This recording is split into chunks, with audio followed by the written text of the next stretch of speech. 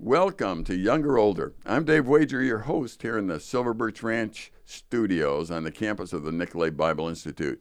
And if you were listening to our last podcast, you know that I was talking with Mike, my good friend from Venezuela. His wife grew up here. His first wife, she died, and she grew up here at camp, and so we got acquainted through your wife. Right. And then eventually got married. You moved down to the jungle. Now, when I say the jungle, there's some NFL teams that say they play in a jungle. They call their stadiums a jungle. And then, of course, there's museums with jungles in them. But I'm not sure that everybody listening understands exactly where you go when you go into the Venezuelan jungle. So I'm not sure. Could you set up for us, what does it mean for you? What is the name of the people you go to? We work with the Yanomami Indians. Native people, Yanomami. And as interesting, just a point is up until 1948, they thought they were the only people in the world. Oh. And they have the Yanomami, which actually just means people. And anybody not Yanomami is a Nabu. That's just their classification. They're a Nabu. Okay. They're not Yanomami. They're not people. Oh, okay. And so but my parents went down in 1953. They were some of the first missionaries working with this tribe, and the Yanomami only knew their own language. They did not know one word of any other language, and nobody outside their tribe knew their language. So when my parents went there and started working with them, it was extremely difficult just to communicate the most simplest things. And you point at something, what are they? And you're getting a word. What word are they giving you? Are they giving you a word for your fingernail or for what you're pointing at or for a bug walking across what you're pointing at? Or are they just giving you an obscene word? Right. The Yanomami were great for that. Yeah. And my parents would frantically write it down, break it into syllables and write it down and try to pronounce it like they had done. And if everybody broke into laughter, they would realize it was probably an obscene word, and they'd scratch that one and go on.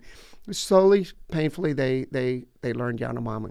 But I learned it just as a baby. I was born and raised right with the Yanomami, and actually grew up speaking Yanomami. Learned English after I started going to an American school, missionary school. Wow!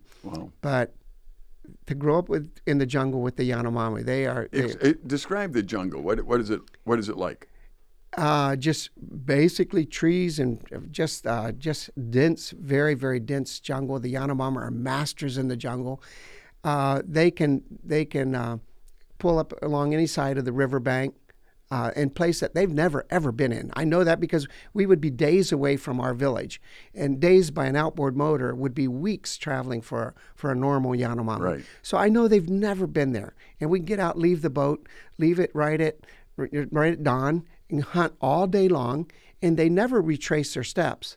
They go make a big circle, and they come right back out to the boat when they want to. Wow. It's just they are phenomenal. They are really masters in the jungle, and it is just very, very dense, very, very. It's if you've seen old Tarzan movies, it's better than that. Wow. So now you must have introduced a lot of things to the village. And they live in villages? Yes. Okay. You must have introduced a lot of things they'd never seen before. Yeah. How do they respond to like an outboard motor? Did they ever see one before you guys? No. They had never seen an outboard motor. Most of them had never seen, even just a steel knife, regular knife. They'd never seen anything like that. So they were fascinated by it. And, of course, they wanted a knife, and they'd swap their stone axes for a machete or an axe any day of the week. So money was worthless. Money is absolutely worthless, even today, for the most part. They barter and swap and trade. Money is, there's nothing to spend money on up there. Right. But they're just a fascinating people. I really, really did appreciate growing up with them and learning to hunt and fish like they do in the jungle. What else can I? Well, I some people say, okay, you went into a culture, they have their ways, and you're destroying their ways by trying to convert them all to Christianity. How would you respond to that?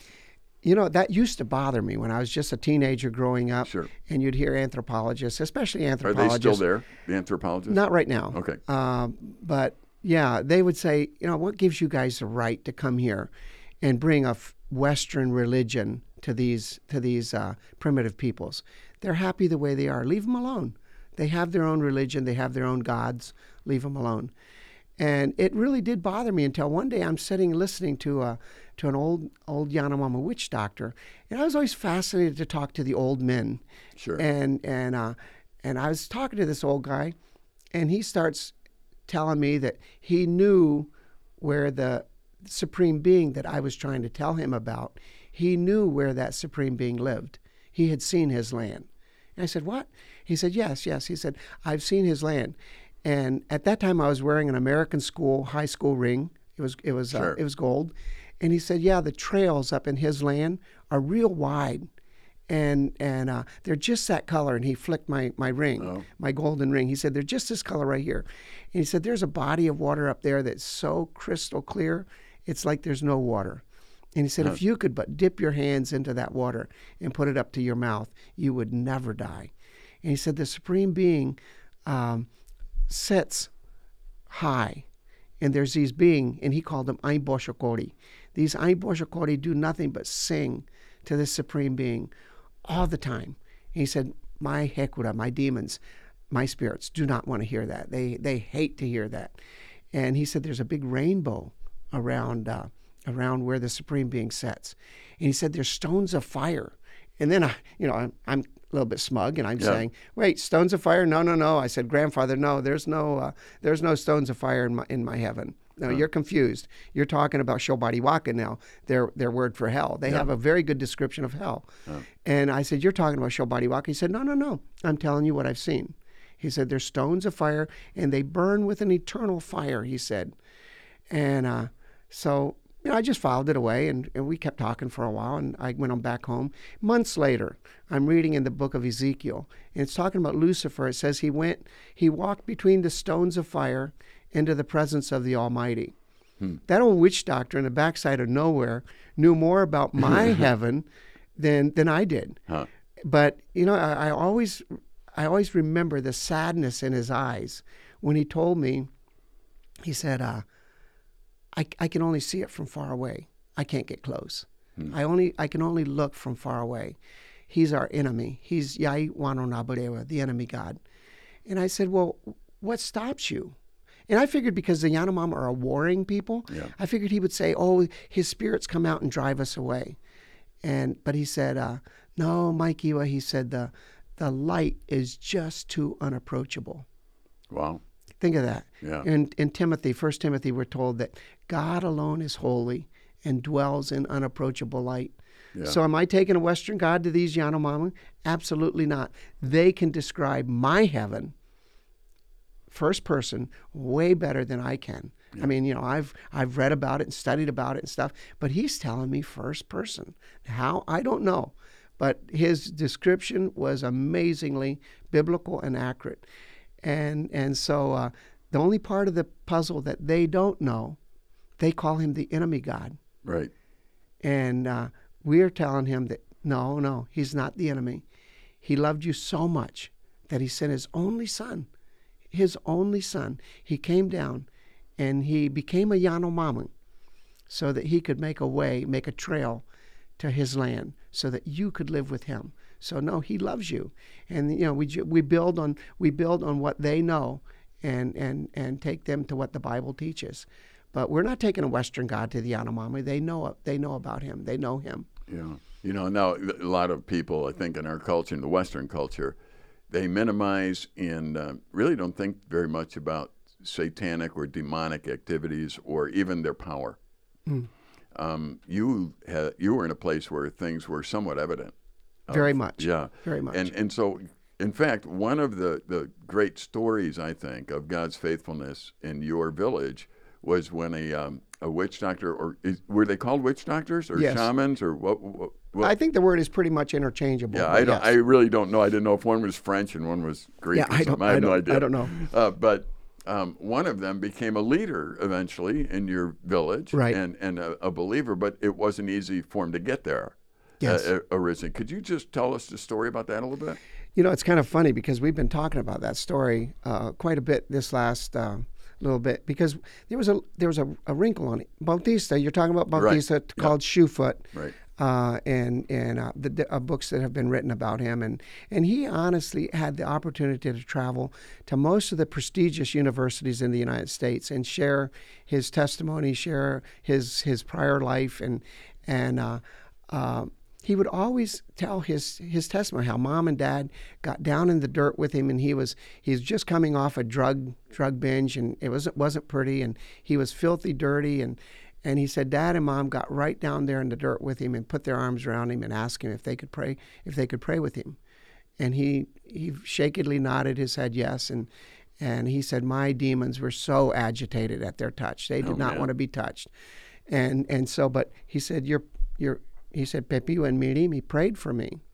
And so he said later on, I went out into he said later on, your dad told me the gospel message in perfect Yanomami. Now remember, this is probably 1962. Their language is they're still wrestling with language, and they're still saying a lot of things with the wrong tense and the wrong, using wrong words. Yeah. Excuse me. But he says, your dad gave me the language perfectly in Yanomami. And I heard and understood every word. And I really understood the claims that God had on my life. So I went out into the jungle, and I began to really pray and ask God if it was true. And he said, I never doubted the existence of God because I've seen his land so many times. And we war in the spirit world. So I did not have to be convinced of the reality of God. What I had to be convinced of was, did that God, whom I had known all my life as my enemy, did he really love me enough that he sent his son, and his son died for me, and he wanted to save me. He wanted to free me from the bondage that I was in. And he said, so I'm there talking to God, and all of a sudden, he said Satan came running at him and embraced him and started singing him a song of the power that he was going to have in the spirit world. And he said he had a bouquet of flowers that he had held under his nose. And he said, I was being overwhelmed by the song of power and by the smell and just everything he was promising me in the spirit world if I'd stay his. And he said, but I remembered the message that Pepillo Joe had given me. And so I called out to God. I said, God, if you really love me, save me. And he said, immediately I felt hands grab me and pull me out of Satan's embrace, forcefully pull me out of Satan's embrace. And he said, he's mine now, leave him alone. He said, Satan fled across the jungle. And from that day to now, I've never been bothered by the spirits. He said, Mikey, I've had a lot of spirits. He would say that. But from that day, that was it. I've been indwelt by God's Holy Spirit, and that was it. And he'd go on to share how, and I was even with him at different times. We'd go to villages, and the other shamans or witch doctors would come up, and they'd walk all around him, and they'd say, are you alive? Are you just a Boreana? Are you just a ghost? And he'd say, no, I'm perfectly alive. And they would say, well, we see all the trails of the hekura, of the spirits, on your chest, but they've left. There's a different spirit that my spirits hate in you. Yeah. How did you get rid of the spirits? Because see, in the Yanomami way of belief, once you're a witch doctor, once you have the spirits, they never leave you until you die. And many times the spirits will actually kill an old witch doctor so that they can leave. That's what they believe. Wow. So they say, no, we see the trails. And anyway, so every time we'd bring Bautista back here, after we'd get back to the village, we would share what all he talked about and how it all went. And when we would talk about his testimony, either Gary or I, who were always the translators for him, Dad would always kind of get us a little bit of a smile on his face, that, especially when he was talking about how Bautista accepted the Lord. And finally one day, I forget what year it was, probably was 2005, 6, something like that. Gary says, Dad, he says, every time I tell you about Bautista's testimony, you get that funny smile.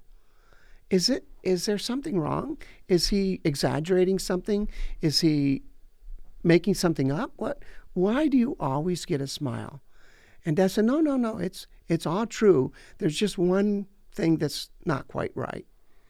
He said, I didn't speak to him in Yanomama. I spoke to him in English. I realized that I could never give him the gospel adequately with the Yanomama, with the language I had. So I gave it to him in English. Yeah, no, that's true tongues to me right there. Amen. You know, Amen. I mean, when you think about God loving people enough to communicate, your dad was willing, and he did what he could. Yeah. If you're listening, just be willing and do what God puts on your heart, and you will Amen. feel inadequate. You will, I promise. Amen. But it's not your adequacy that counts. It's not your faith that counts. It's His faithfulness. It's His adequacy. So, once again, get to know Him, and Mike, that is touching. I mean, the stories that Shoefoot shared when he was here at one point talking in our chapel as well, and the stories about his life and faithfulness, I think, are so appropriate for people to read about. Now, you've written some about this, haven't you? Yes. I've written actually 3 books about Where it. can people get these books? The best place for us, you can, of course, get them much cheaper on Amazon. Okay. But we really don't get enough off of the sale of those books to do anything. I understand that too, yes. So if you go to MikeDawsonBooks.com, Okay. you can purchase all of our books there, and 100% of all profit from the sale of those books goes into the Yanomama Medical Fund. And actually, that's a little bit false, because if I understand the profits and how that's supposed to work, you're supposed to buy books, and then you take all the money back until you get back the money that you spent buying the books, Right. and then you send the profits to wherever they're supposed to go. Yeah. But we've never done that. We started selling books, and all the money goes. So we've never paid ourselves back for the money that we actually bought the books with. Yeah. But it's going to a good cause, we feel, and the medical needs of the Yanomama are such that it's difficult difficult to meet them. Yeah, well, if you're listening and you'd love to just be a part of what God's doing down in the jungle, in a very specific village, I encourage you to get the book, begin to contact Mike and what's going on down there, and if you can support, great. You can just send him money. You don't have to buy the book to send him money. You could do that, or you could buy the book and send him money, or just buy the book. We do love selling the books. Yeah. Yeah. It's interesting, and I hear you. If you buy off Amazon, we have a book that we wrote for kids on the 23rd Psalm and some other things. Yeah, it's very minimal that the author gets anything, from any of that. Yeah. So I do encourage you, go to MikeDawsonBooks.com, correct? .com. And it's spelled just like it sounds. Right. MikeDawsonBooks.com, and get the books. And there's plenty of things written that will cause you to just pause and rejoice in the fact that God is faithful. Amen. And we actually have 6 books listed there. And the site, I had made up the site just for my own books at first, but then I added my mom's book. My mom has written a book called All the Day Long. Okay. And an older brother, Gary, has also written a book called Gringo Mamu, which is kind of because he was raised in both worlds and stuff. Yeah. So all 6 of the books that we have are very informative, very we're not trying to preach at anybody, but just telling the adventures and the stories of life with the Yanomama. I think this is critical, because I think people, especially in our country, the United States of America, I really think that we do not understand worldwide perspective. I think that we think that, if we are down a little bit in our income, we're suffering. If our electricity goes out for an hour, do you have electricity down by you? We have solar panels. All right. Yeah. So, But, and we run a generator about a few hours a day, for a water pump and stuff like that. Well, I think I've so often thought that when an American, United States of America citizen talks about suffering, you got to really begin to wonder what they're actually saying. because to us suffering is different than to somebody who goes through what you go through on a regular basis down in the jungle. Yeah, but that too is all perspective. It is. Because I was, we were quarantined in the jungle, and we had tickets to come back to the United States. The airline canceled everything, and so then we all got COVID up in the jungle, and so one day we have an early morning. How do you get COVID in the jungle? Well, you know what? A government worker brought it up. Okay. I just wondered. Yeah, it was funny, and everybody was sick, and there was a village up ahead of us, upriver from us, actually got it first, because that's where the guy was working, and I had been there. They're working, and so he got sick, and everybody got sick, and so the guy came back downriver with one the doctor had gone up to treat him. Yeah. And he came back and he says, "Hey, I've only got one test left, so let me test you just to make sure that it is COVID here in this village as well." And I'm thinking to myself, if he tests me and it tests positive, I could just see the headlines. Right. Missionary test positive for COVID, entire area affected, infected or whatever. And so I said, hey, wait. I said, my neighbor, a Yanomami guy by the name of Timoteo, I said, my neighbor is way sicker than I am. I said, let's go test him. Okay. So he went over and tested him, and 3 weeks later he emails us, the doctor emails us and said, listen, you have to quarantine Timoteo because he tested positive for COVID. Yeah. And so we couldn't wait to get over there. And by that time, we were all almost feeling better. And I said, Timoteo, you're under quarantine now. You can't come over to my house anymore. You have to just stay at your house. You're quarantined away from everybody. He said, wait a minute. He said, by now there might be 3 or 4, maybe 5 people in the village that haven't had COVID yet. Let's just quarantine those 5 away from all the rest of us. There you go. So I said, well, you're smarter than 90% of the doctors working on this right now. Yeah. But anyway, talking about perspective, I was over there at our Bible study after it was finished, and I started telling them about everything that was going on, the craziness that had taken over America and the world with COVID, the shutdowns and masks and everything, that it had just gone crazy, and how even somebody's gender could be fluid. Right. And it was just, the world was just totally crazy. And I'm telling him all this stuff, and one old Yanomami guy looks at me and he says, Mike Iwa, he says, that doesn't bother me a bit. And I'm thinking to myself, well, why should it bother you? You wouldn't even know what was going on if I wasn't here telling you about it. Right. You live up here in the backside of nowhere, and of course it's not going to bother you. You wouldn't even know about it. And I'm very smug in my knowledge. Yeah. And he says, no, Mikey, he says, that doesn't bother me a bit. He said, I'm just listening for the trumpet. And I tell you, talk about a smug little smile being wiped off a missionary's face. Yeah. That did it. That guy did it. So his perspective was right, and mine was totally wrong on that day. Yeah. Well, you get to compare a lot of what's going on here with down in the jungle. And, what do you see in the United States? What's going on in our country? I mean, is it something that is just cyclical, you think, of a country going through growing pains, or is it bigger than that? I think it's bigger than that. I think we're in the days that Jesus described as a woman with birth pangs, how they start and then they gradually get worse and worse and worse. Personally, I believe we're in those days.